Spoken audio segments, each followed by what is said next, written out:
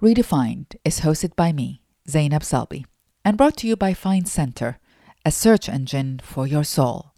Part library, part temple, Find Center presents a world of wisdom, organized.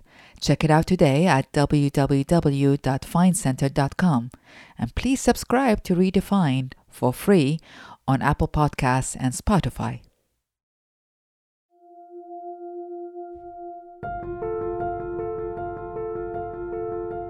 What's most important about life? What is the essence of life? Is it what we do, how much we earn, how many social media followers we have? Or is it, do we live our lives in kindness to ourselves and to others? Do we live our lives in love to ourselves and to others?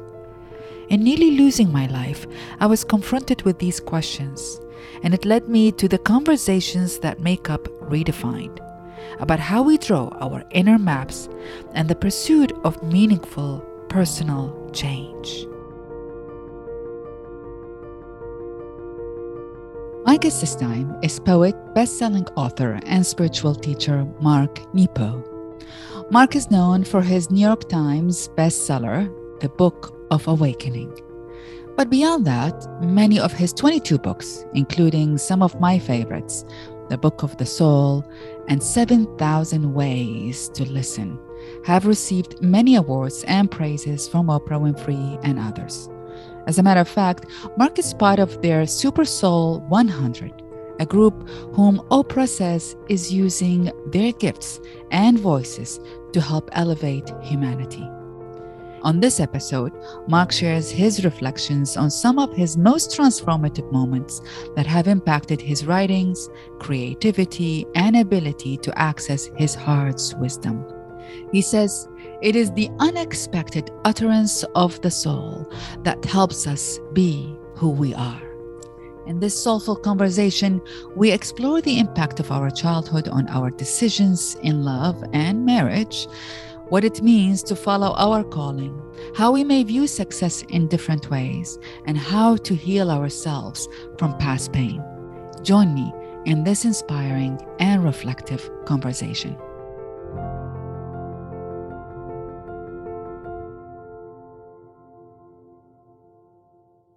You just emerged into a new decade of your life in your 70s. You're, Yes. just recently turned 70, I believe, Yes. And I'm curious to start with, if you have to distill all that you have learned about life in this moment of your life, what would you say as the most important thing about life we all have to pay attention to?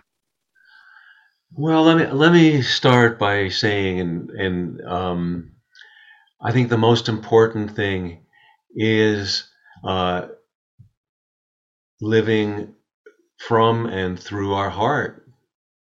Nothing else matters. The heart is, for me, the strongest muscle and most mystical guidance we have. And I think that along the way, what I would say is how to best enter that. Every person is given the opportunity to be dropped into the depth of life. And for you and me, it was something life-threatening. It often is something that's jarring, but it could be wonder and beauty and being unconditionally loved. It could be a very subtle moment of grace. It doesn't have to be something life-threatening, but it is always something life-altering. And so I think one of the big things I've learned is that one of the constant menacing assumptions of the outer world is this misguided assumption that life is other than where we are. One of my greatest lessons at this point in my life is that there is no there. There's only here. There's only here. I mean, certainly in the outer world, we travel to arrive at different points or places. But once we meet authentically, we always enter the same eternal moment. And one of the blessings I'm just going to be starting next week traveling again, but I've been blessed as you to travel and be with people and guide in circles and different things, and so one of the great kind of humble ironies is that I get to travel all over, and wherever I go, when I get there, I simply affirm for everyone that there's nowhere to go, and I'm happy to do it. It's an honor to do it. And then, as you say, I think one of the things and how this relates to the pandemic is that, I so recognize what you share about how everything was different and irrevocably so. And once the pandemic started, what came to me emotionally was I kept being drawn back to that moment for me where I was almost 35 years ago now, because some people may not know, but in my 30s, I had a rare form of lymphoma where I almost died, and it appeared as a tumor growing in my skull bone to the size of a grapefruit, and so I remember going into a doctor, being first diagnosed with cancer, and of course being terrified and disoriented and believing he had the wrong folder, it couldn't be me, and but then when I left that appointment, the door that I had come through to keep that appointment was gone. There was no way back to life before that moment, which is what you've shared. And I think that what the pandemic did was, in a very rare way, do that for all of humanity. The old world is gone. Things may look familiar. There may be silhouettes of life before. The old world is gone. And the only way forward is through kindness and through the heart and through meeting each other, holding nothing back. Mm. You make me think in so many about so many different things. And for me, during the pandemic as well as during my illness, it coincided at the same time, which actually was a blessing because I had just finished my treatment when we were all ordered to stay at home. And so that was a blessing in disguise, that it allowed me to truly slow down, right? And the slowing down, as you mentioned, just made me aware that the beauty is there and is in the ordinary of the moments. I could see some light on a landing on chair, and it's just like art. I was like, whoa, it's so beautiful, right? And then I have friends, though, who were like so attached to what they're missing out, what they're missing of the travels and of the explorations and all of that. And I feel like we always have that choice, right? Between spending that time on what we were before or spending the time on what we can be. And I come from people, Mark, I come from a people who are constantly attached to where we came from. I'm from the Middle East, as you know. I'm an Iraqi and an Arab and a Muslim.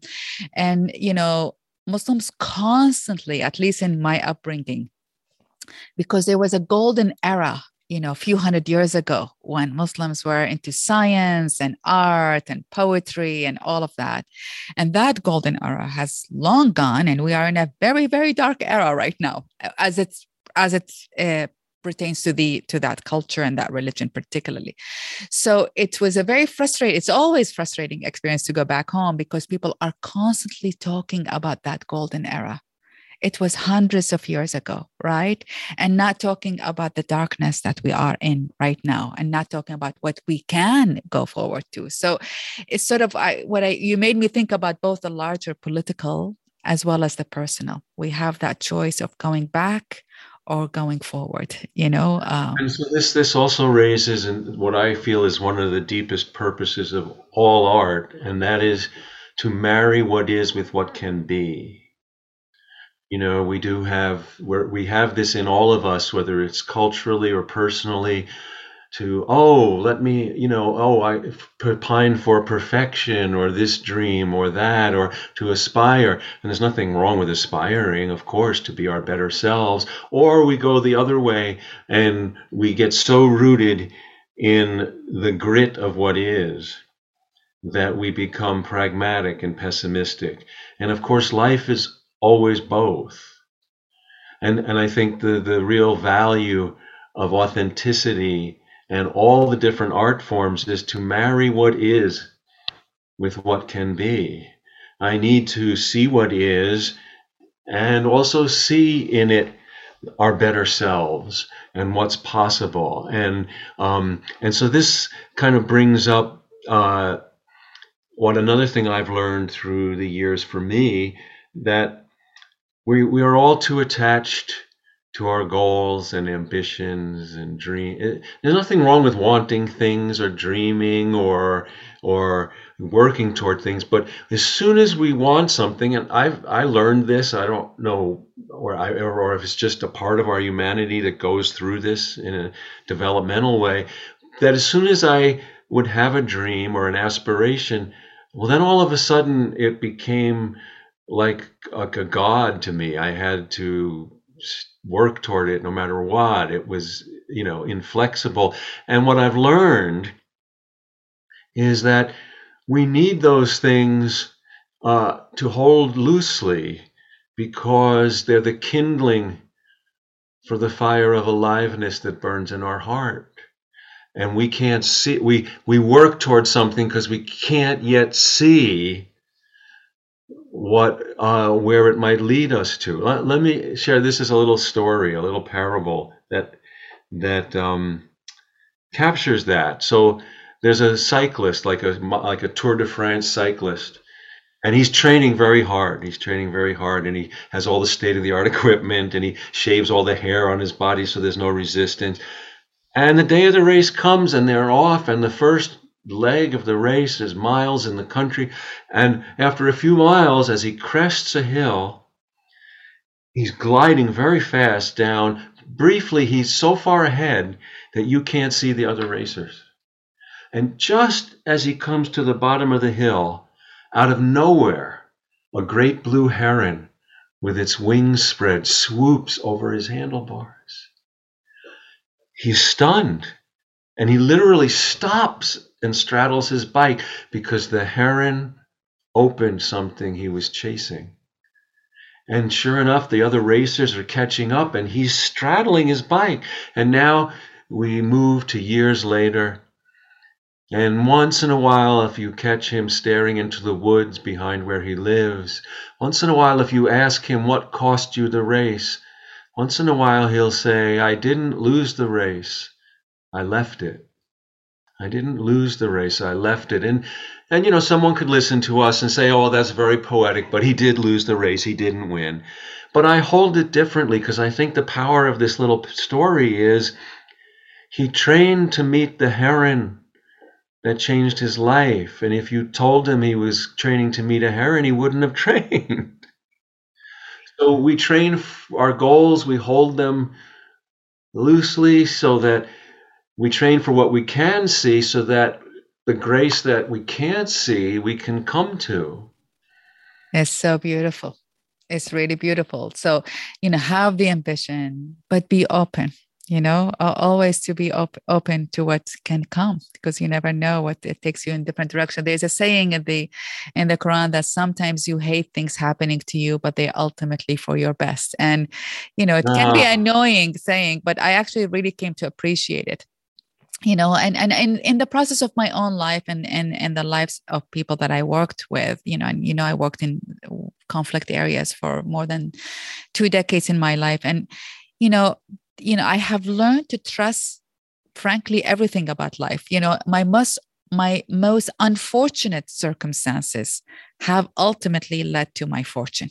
It's so odd to say, but in my life, betrayals and abandonment and displacement and all of that, like things that I was so angry at God and at people, have ultimately led to my fortunes, to a path that I am living in, and to me, to who I am today, for which I am very grateful for. Well, and that's such a profound understanding, of the heart, and I too. So, I would say that working for what I want has been an apprenticeship for working with what I'm given. And that's where my gifts have shown themselves, in working for what I've given. I'd love to, could I share a recent poem Please about do. that? Yeah. And I couldn't have written this, like you were saying, before all of this. This poem is called Praying I Will Find. I used to have so many plans, good plans, grand plans. In the beginning, I would be annoyed by the calamities I'd meet along the way that would keep me from my plans. I used to pride myself on how I could get back on track so quickly. But the more I loved and the more I suffered, the more my plans were interrupted by those in need. Eventually, the call of life, unexpected and unrehearsed, made Swiss cheese of my plans. Now, like an emperor undressed by time, I wander the days naked of plans, praying that I will find love to give and suffering to heal before the sun goes down. Wow. Wow. Do you think you could have written that poem when you were a young man? No, no, no, not at all. And because I think, so this is another thing about authenticity and art and poetry, that art and poetry is not about the manipulation of language or saying something beautifully. It's the unexpected utterance of the soul that helps us be who we are. And so and in spite of all the things in the world, which I love, technology, there's nothing wrong with it. It's wonderful. Look at, we're able to be together today like this. But things that matter still take time. And because that is a poem that comes out of an utterance, a perception of my life over time. It's not about organizing words so that they seem pretty. Yeah. Yeah. But even the awareness, I mean, it's coming out of my curiosity of your own personal spiritual journey and how early did it start? I mean, I know surviving cancer and the ordeal of going through cancer was a big epiphany, as you said, but how early did it start before that? Yeah, so I think when I look back, I think even as a child, I had as you say, like when we're present enough, the miracle of life presents itself. And I think even as a child, the world always spoke to me in metaphor. I didn't even know what metaphor was, but when I look back, I was if I saw as a kid wind through the trees, it's as if it was saying, what are we like? What is this like? Look, pay attention. And then, as I moved along in life, I think that when I was a teenager in high school, the first woman I fell in love with, it didn't last, of course, and it broke my heart. And being heartbroken, I began to write. And when I started to heal, I realized that I wasn't talking to myself. I had begun, through my heartache, a conversation with life. And that more than the words on the page, each of us need to stay in that conversation. We have to stay in that conversation with life, always looking and asking, as you say, who am I now? What matters? What is there between us? What do I need to do? What kind of bridge can I be? Well, I want to quote you one of your poem, which I'm very curious about, which is about your parents. And it starts with, I was raised like our backyard, only tended with a sigh when I began to grow wild. I was raised like our backyard, only tended with a sigh when I began to grow wild. How was that? What does that mean? And like, how was your childhood? And I'm really curious about the pain that you describe in that poem. but your own journey of how to reconcile with that pain with your parents. Yeah, so it's very, of course, my parents are now gone, both of them, about 6 years or 7 years now, and it's interesting that I think I have more insight into them and can see them more clearly now that they're gone. Because in a strange way, now that they're gone, it's quieter, and I can see. So I think that, my parents were, children of immigrants, Jewish immigrants, grew up in the Great Depression in New York City. Our family were descendant of the Holocaust. We have family members in the Holocaust. So they were very, trained in survival and very literal and, in very pragmatic and very intelligent. They were voracious readers. And of course, now I can see they get a mystical poet for a son. We never really spoke the same language. My father was a great creative force. He was a master woodworker who loved the sea. And so I watched him for years as a child, as a boy, create endless things out of wood, just masterful. He taught pattern making at Brooklyn Tech High School in New York City. And so while we never talked about creativity, and while my medium is different, I learned a lot from him. Interesting, like one example since he's gone that I realized all these years later is, he had a big work bench in his basement and where we grew up, and which is a small kind of suburban urban home on Long Island. And he had 5 or 6 vices, and there was always a project in mid creation in every one of them. They were never empty. And so he would sand one thing, and then he'd glue another, and then he'd chisel a little. And he never talked about it. But I realized after he's gone, all these years later, that's how I work on books.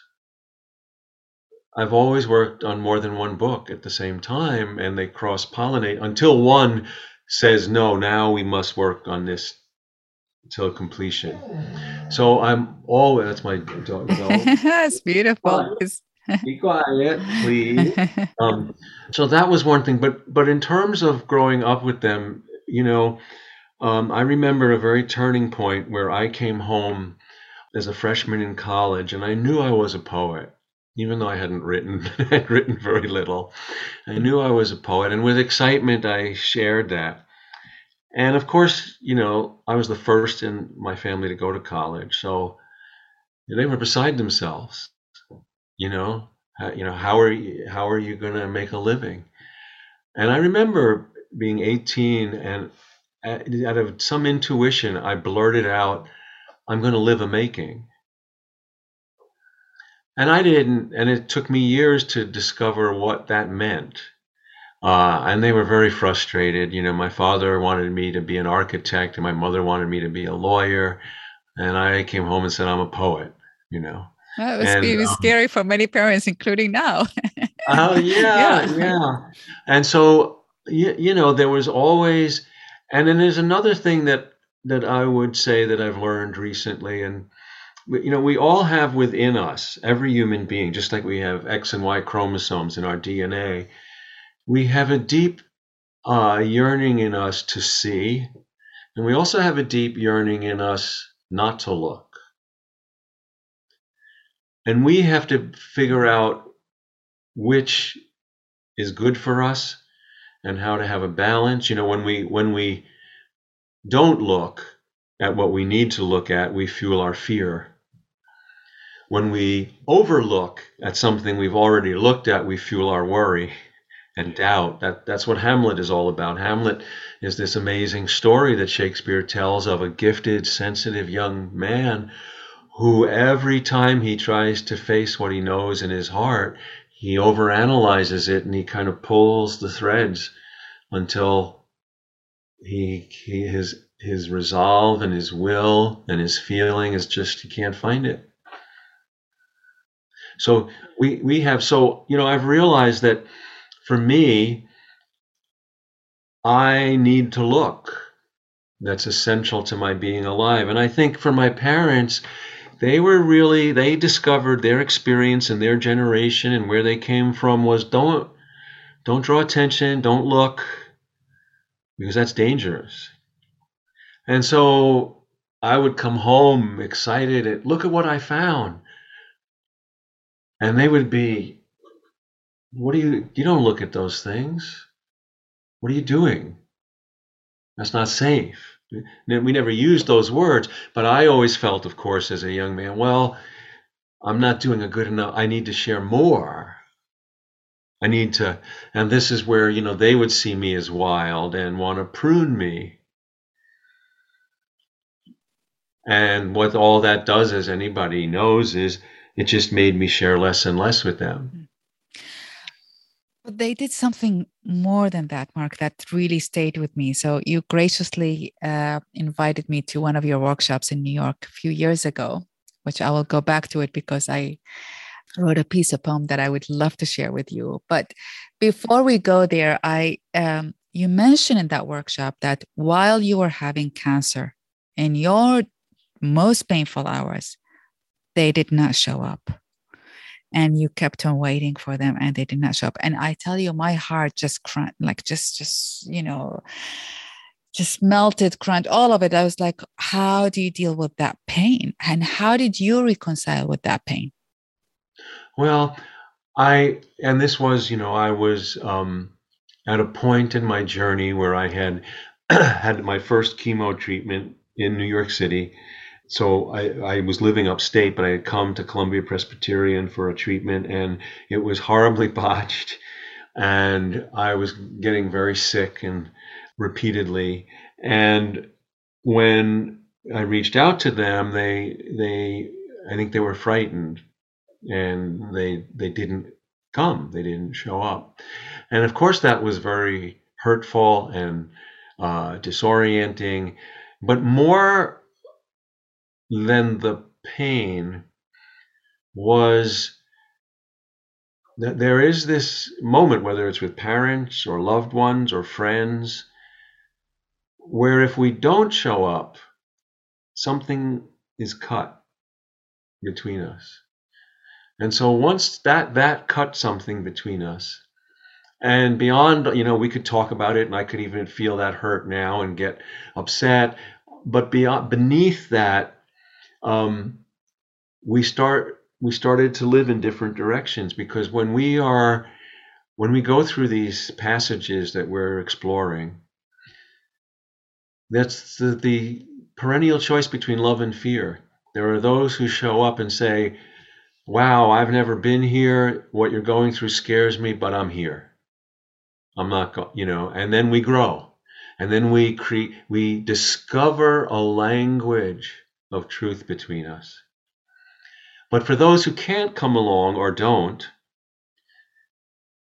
we start to drift into different parts of the spiritual ocean, and we literally start to speak different languages. And that started to happen between me and them.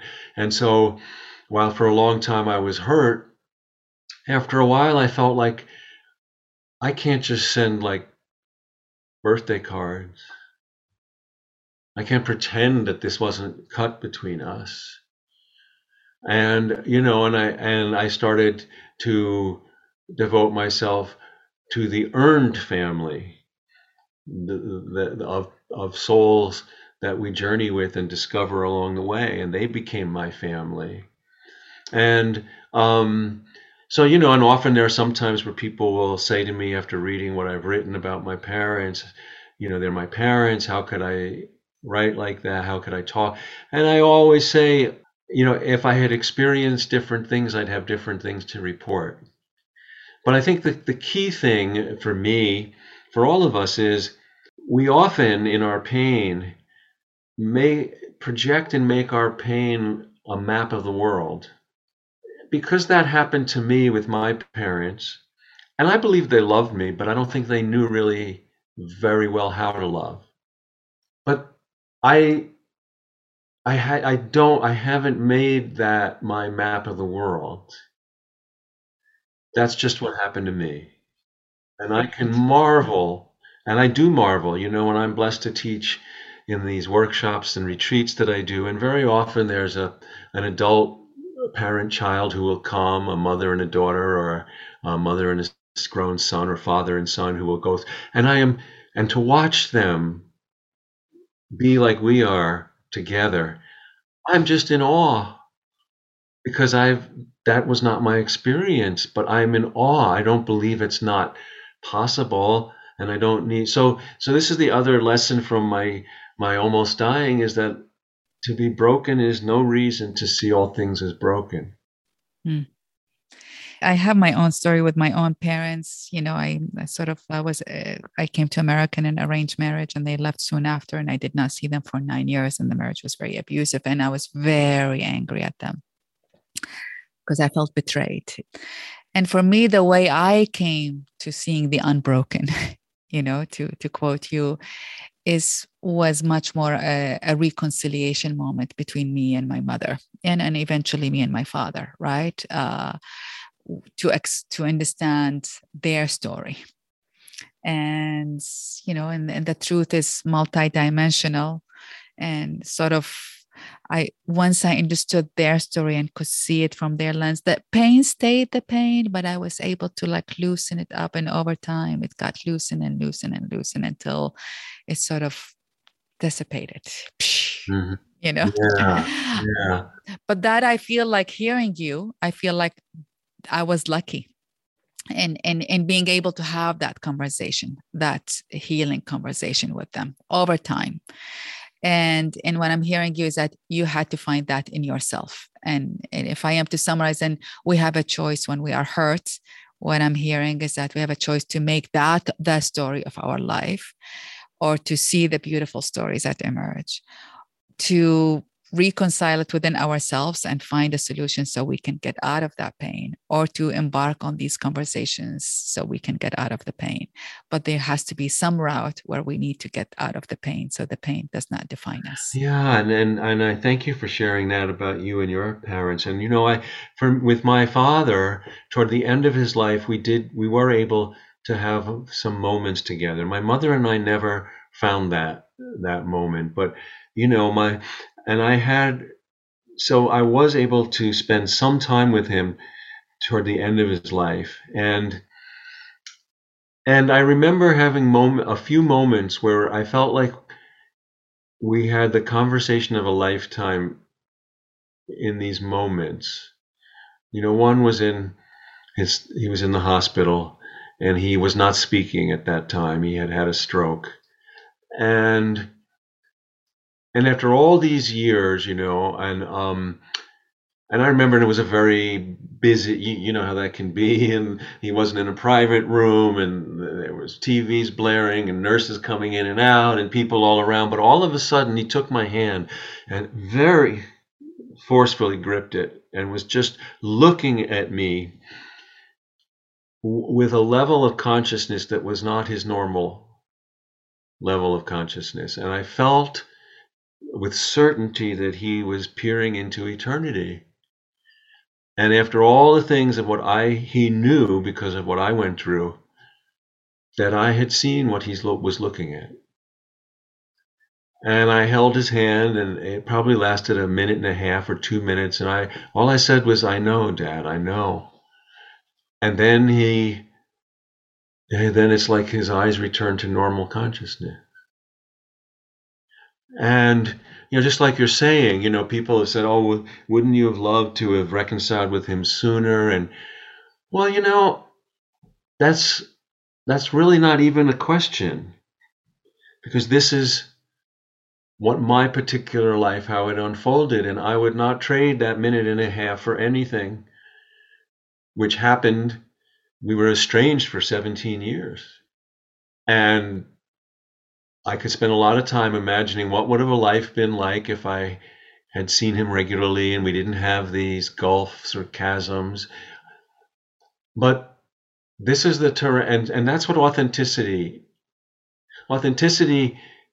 is, not getting lost in what would have been, or what could be, but loving and being devoted to the intimacy of what is. This is what I was given. This is not what I would wish on someone else. And at the same time, I knew his absence. And I so, even in this timeless time, without words, ironically, we had the conversation of a lifetime. Beautiful. It's bringing it in me. It's also to trust life, to trust life. Don't compare your experience to other people's experience, to trust life and to trust that it has meaning in everything. I mean, you're taking me somewhere very differently in Kenya, another world, but I know this amazing man, Kennedy Odede, which I really love him and respect him. And he grew up very, very, very poor, violence in the slums of Nairobi, right? Like a very harsh reality, hungry. He grew up hungry. And he was telling me one day he was sitting under a tree and he says, God, why are you doing this to me? Why are you doing this to me? And he hears a voice in his heart, so you may understand what it means to go through these feelings, and one day you'll do something about them. Right? And this beautiful Kennedy became, a pioneering, innovative leader who mobilized his community, built one of the best programs I've ever seen in my life, better than my work. And I'm proud of my work as a humanitarian. And the reason you're bringing him to this moment for me is because there's a trust of every moment and every life's experience and every awareness, and not comparing the timeliness of it. Or what do we do with it? Or rather, when is it coming? And am I going to be? Is to trust it, not compare it, not judge it, and know, if handled with love and trust in yourself and authenticity, it will lead us. That's so profound, because I believe that trust literally, the word literally goes back to, it means follow your heart, and and this doesn't mean what we're talking about for me. It doesn't mean that we deny or reframe the difficulty of that trust. It hurts, it's painful, it's real. And I mean, this is where I feel also that, I have learned to be grateful that there's a lesson in everything I go through. And I also know by now that when I'm in something difficult, I'm not readily grateful for it while I'm in it. Of course not. No. But this is the seed of what I would say is functional faith, not faith in a dogma or a principle or a religious code, is the fact that while I can't feel gratitude right now, faith is, I know I will be grateful. I will be, once I am through that moment and its lesson unfolds for me. This leads me, can I share another poem? Oh, please do. Yeah. Well, this is a poem of mine called Where is God? Oh. It's as if what is unbreakable, the very pulse of life, waits for everything else to be torn away. And then, in the bareness that only suffering and silence and great love can expose, it dares to speak through us and to us. It seems to say, if you want to last, hold on to nothing.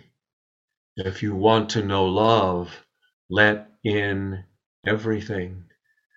If you want to feel the presence of everything, well, stop counting the things that break along the way.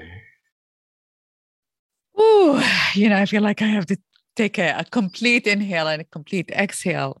I feel,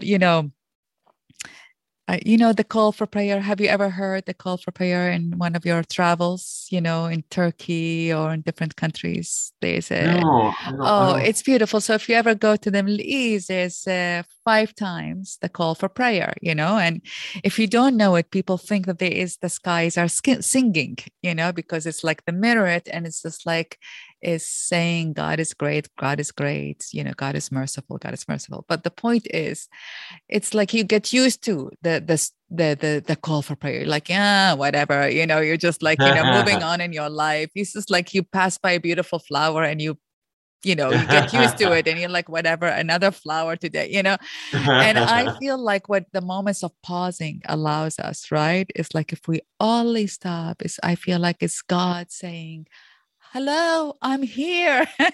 I'm here. Pay attention, please. And it's sort of here. Here means everywhere, every moment, every breath, every flower, everything. And we're like passing on our lives so fast. So, and it's just like, it's all here.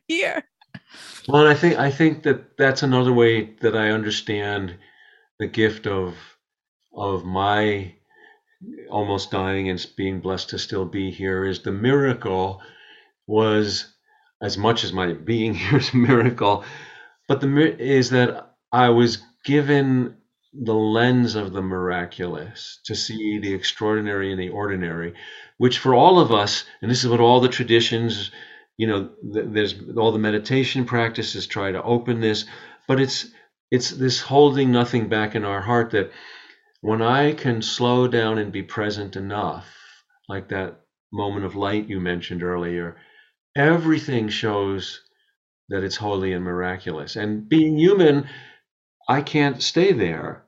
There's nothing wrong. It's not that I'm making mistakes, but that this journey of being a spirit in a body and time on earth is one of being one with that miracle.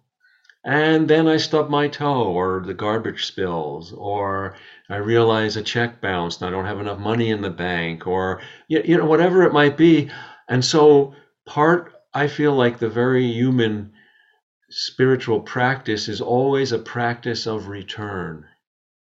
What is in our personal toolboxes? And this is a lot of how, I spend my time when I'm with folks in guiding or teaching, is trying to introduce people to their own gifts and wisdom. So what is it that we each carry in our toolbox, so that when life pushes us away, we can lean back in?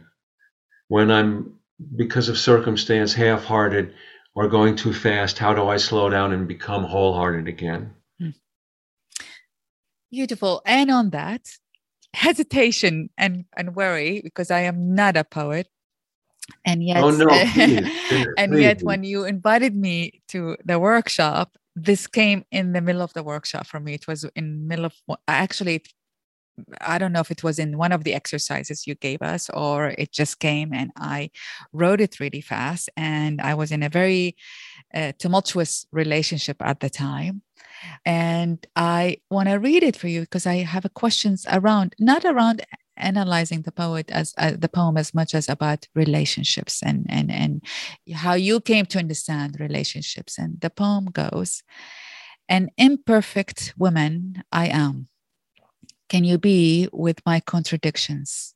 Full of love I am. Can you expand with my expansions? Emotions comes and goes, up and high, low and below. Do you see them in your emotions? Meet me. How I wish you would meet me, standing in your length, in the fullness of your story. See my story. Oh, how I wish you would see me. Can we meet in all of our stories? Can we? Can we kiss not the sweet kisses of love, not the bitter kisses of anger? Can we kiss the kiss of perfection and imperfection? The kiss that is, the kiss that tells the messy stories of all our emotions. Oh, that's beautiful. Thank you. That's beautiful. Well, thank you. That means a lot. But what did you come to understand about relationships? Because this was a convoluted one, a very tumultuous one. I have to say, when I sent him that poem, he rewrote it for me, retaped it, and he says, I'm quoting a poet that I like, and he gave me the exact Ah, answer, which was ah, beautiful. But you talk about relationships in your life, marriage that had fallen apart and a new marriage and beautiful. What did you learn about love and relationships? You talked about the one in your parents, but I'm now talking about much more on the personal yes, side. Yeah. yes. Well, one of the things I've learned, and my wife Susan and I, Susan's a potter. She's younger than I am. She's 18 years younger than I am, and she's an old soul. And I've learned a lot from her. And I think that, we've been together 26, 7 years. And I think some of the things I've learned, because I don't think I was a whole person individuated in the other relationships that I was in. I think that this is my third marriage. So in my first marriage, very young, I think I married an echo of my mother, a very kind of dark, my metaphor for my mother. And then, I know that things shaped her. She was a very bright, precocious woman in an age where women were not given very hardly any notice or opportunity. And but my image for her in relationship was I learned from her that mistakenly, I thought love was a fire that I needed to douse. And there was never enough water because there was never an end to her fire. And so that's, how I entered relationships, very willing to, I can put that fire out. I can do more, you know. And so I think that, I married a version of my mother the first time. And then I think, humbly, in my second marriage, which was much longer, the other positive image was my grandmother, my father's mother. She was more like a mother to me, and she was a very strong matriarch. And of course, as a grandchild, I knew the best of her, But I think my father experienced a very dominant, though kind, like a benevolent but firm matriarch. And I think without unconsciously, when I married the second time, I married my grandmother. So I don't think until I almost died from cancer that I fully inhabited my full feminine and masculine sides. I don't think I ever, so in a way, those early marriages, not early in my life,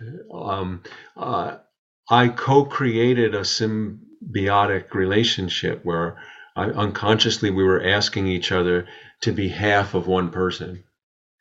And so when I almost died and was still blessed to be here and woke up, not through wisdom, just from the fire of transformation, more whole than I had ever been, the arrangement we had created unconsciously with my second wife didn't work. I needed to be all those parts myself. So when I met Susan, that was the first time I entered a relationship as a whole person. And one of the things that I learned, and I did learn from her, was, and this I want to tell if we have time, a brief story here that's so powerful about this, not from me, but from something that Yeats wrote, that we have in our Western world, especially this romantic notion that when we love someone, we're going to be all things to each other, And what I've learned from Susan is, no, we're not. We can't. That in fact, and I've started to write about this in a way, in a theme that I call the 10,000 hands. And the image here is that, the heart has 10,000 hands in its desire. I've only got two. And if I insist on trying to, so for instance, if we're sitting in a home and there's 7 or 8 of us, I can try to bring all of you tea. And even meaning well, I'll probably spill it and hurt one of you. So that's trying to force the 10,000 hands into the two. But the other way is what we've been talking about. If I can bring all of that infinite care of the heart into these two hands to concentrate on lifting the one cup of tea and bring it to you, then we enter the holy. And so where does relationship? So this is so Yeats in a small poem called The Mermaid, which you could Google, but I can tell it to you. I can't recite it. He does this profound thing. He says that a mermaid falls in love with a boy, a young man. They fall in love. And of course, he lives on land. He can visit the sea. She lives in the sea. She can visit the land. So she's so excited to have a soulmate, someone she can share her depths with. She wants to show him where she lives. And so they go down under the water. And the line in the middle of the poem is, in cruel happiness, she gives him this passionate long kiss and he drowns. So it's a sad story, but what it opens is, where's the relationship? It's on the shore. It's on the shore, and it's actually dangerous to romanticize and say, oh, now that you love me, come and see where I live that nobody else lives, so I can share that with you. It makes the responsibility, no, I need to bring up to the shore the things I want to share and visit you in your depth, so that each of us, everyone paradoxically has a depth that gives us life, but that no one else, you could, if I force you to go there, you could actually drown. And so, somewhere in the middle of our long marriage, maybe year 8, 9, or 10, and I'm blessed to be prolific because I write about what I don't know, and I don't know a lot. And I was eager to share something with Susan, and she kindly looked at me and said, of course I'm interested, but you have to choose. Do you want me to be your partner or your reader? And without missing a beat, I said, of course, my partner. And then when I learned this distinction from Yeats, no, it would be dangerous to insist that she go. Just like I couldn't go in the depths where she creates her pottery. I can visit, I can listen, I can share, but the nest of the relationship is what we devotedly bring between us. That is the best advice I've ever heard about relationship.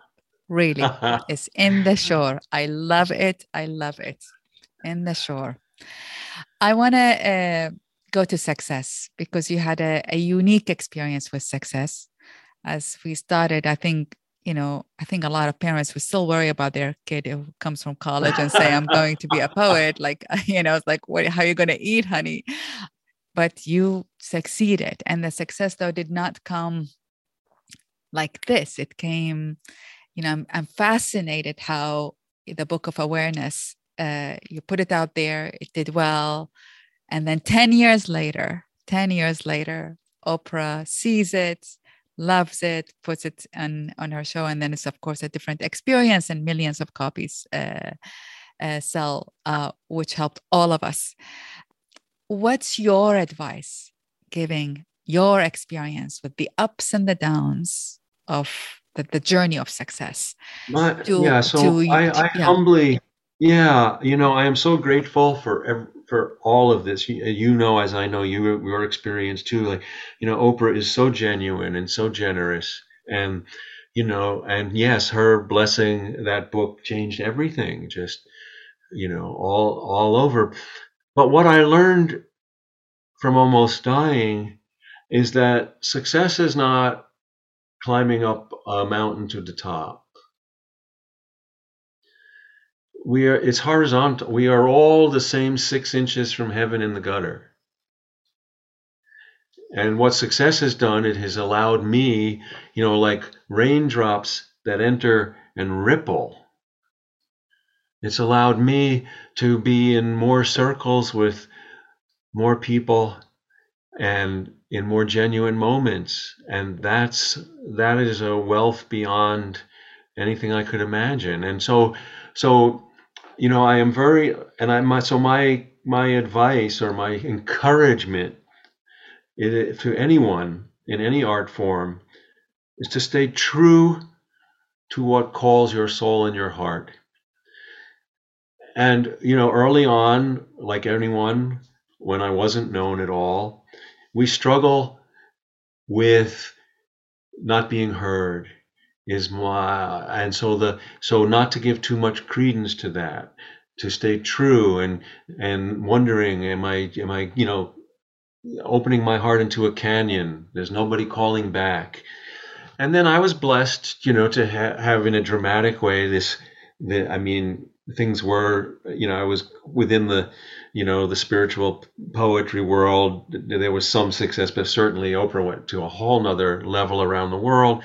And so, on that side, I feel like the journey is not to pay too much attention to that.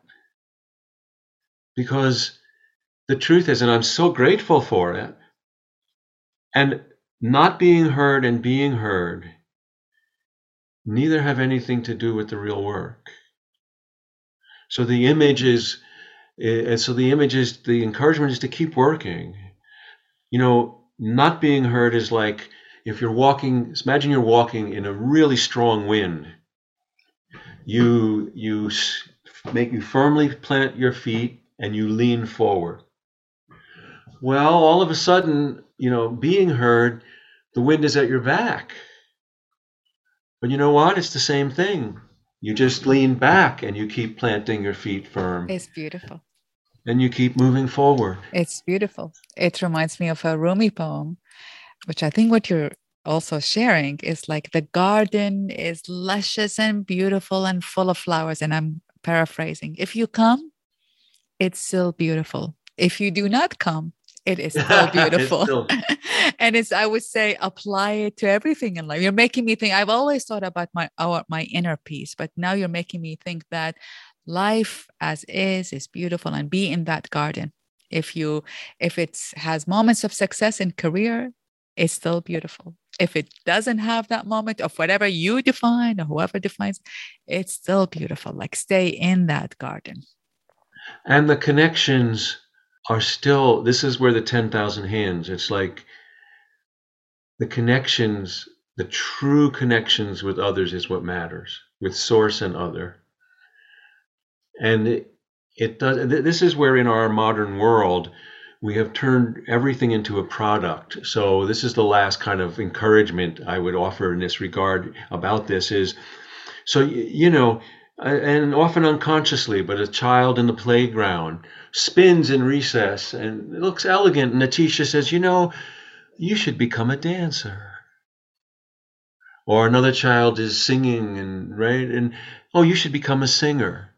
Well, then somehow the seed is set until someone recognizes me as a dancer or a singer, I'm not.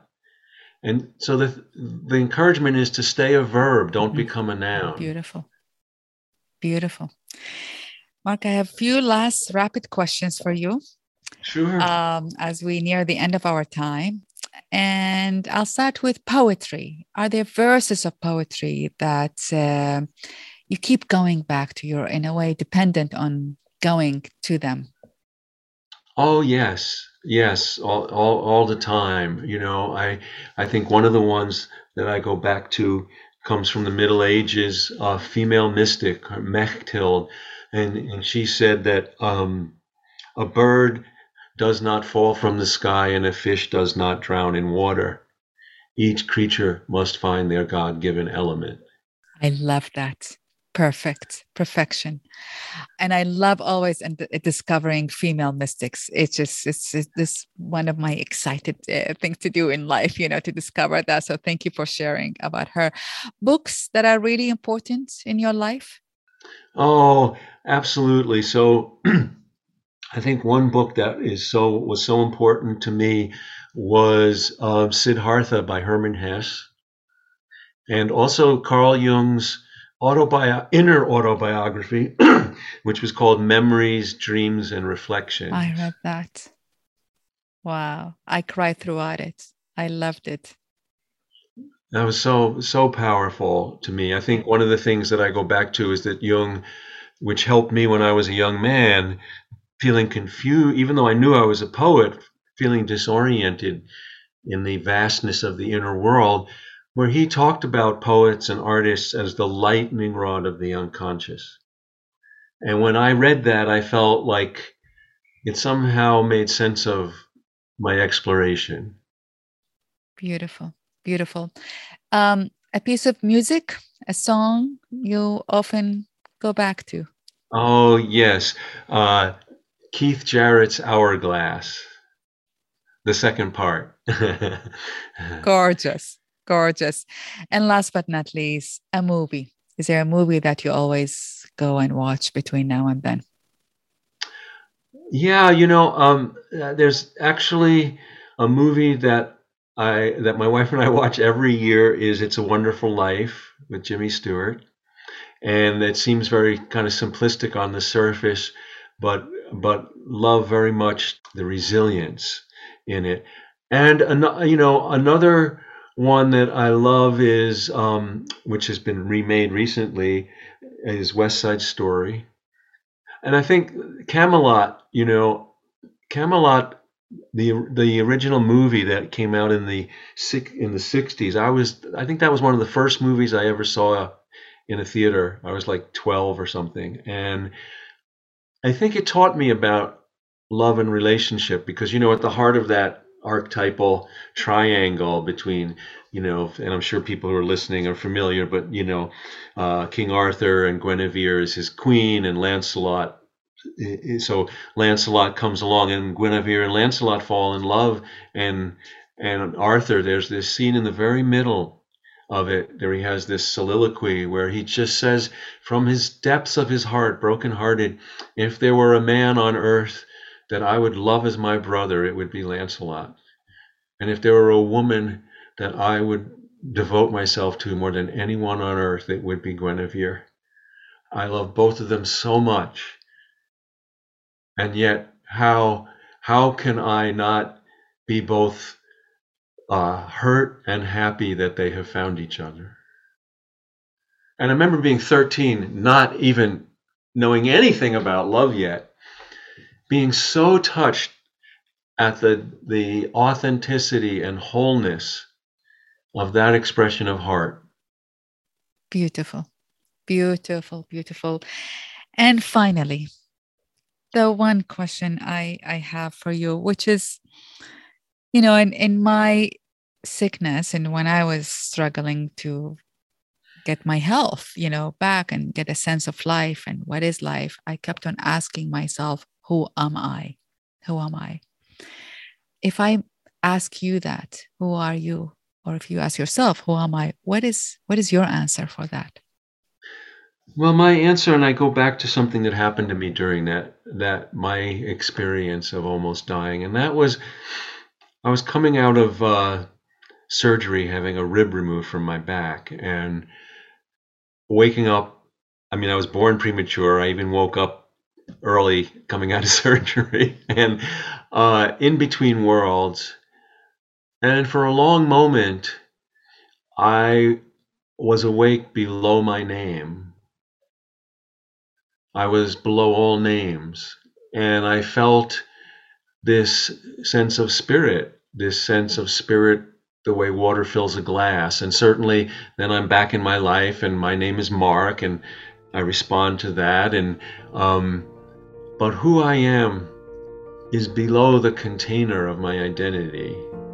Who I am, it's like it can make the glass that holds that water shine, but that's not who I am.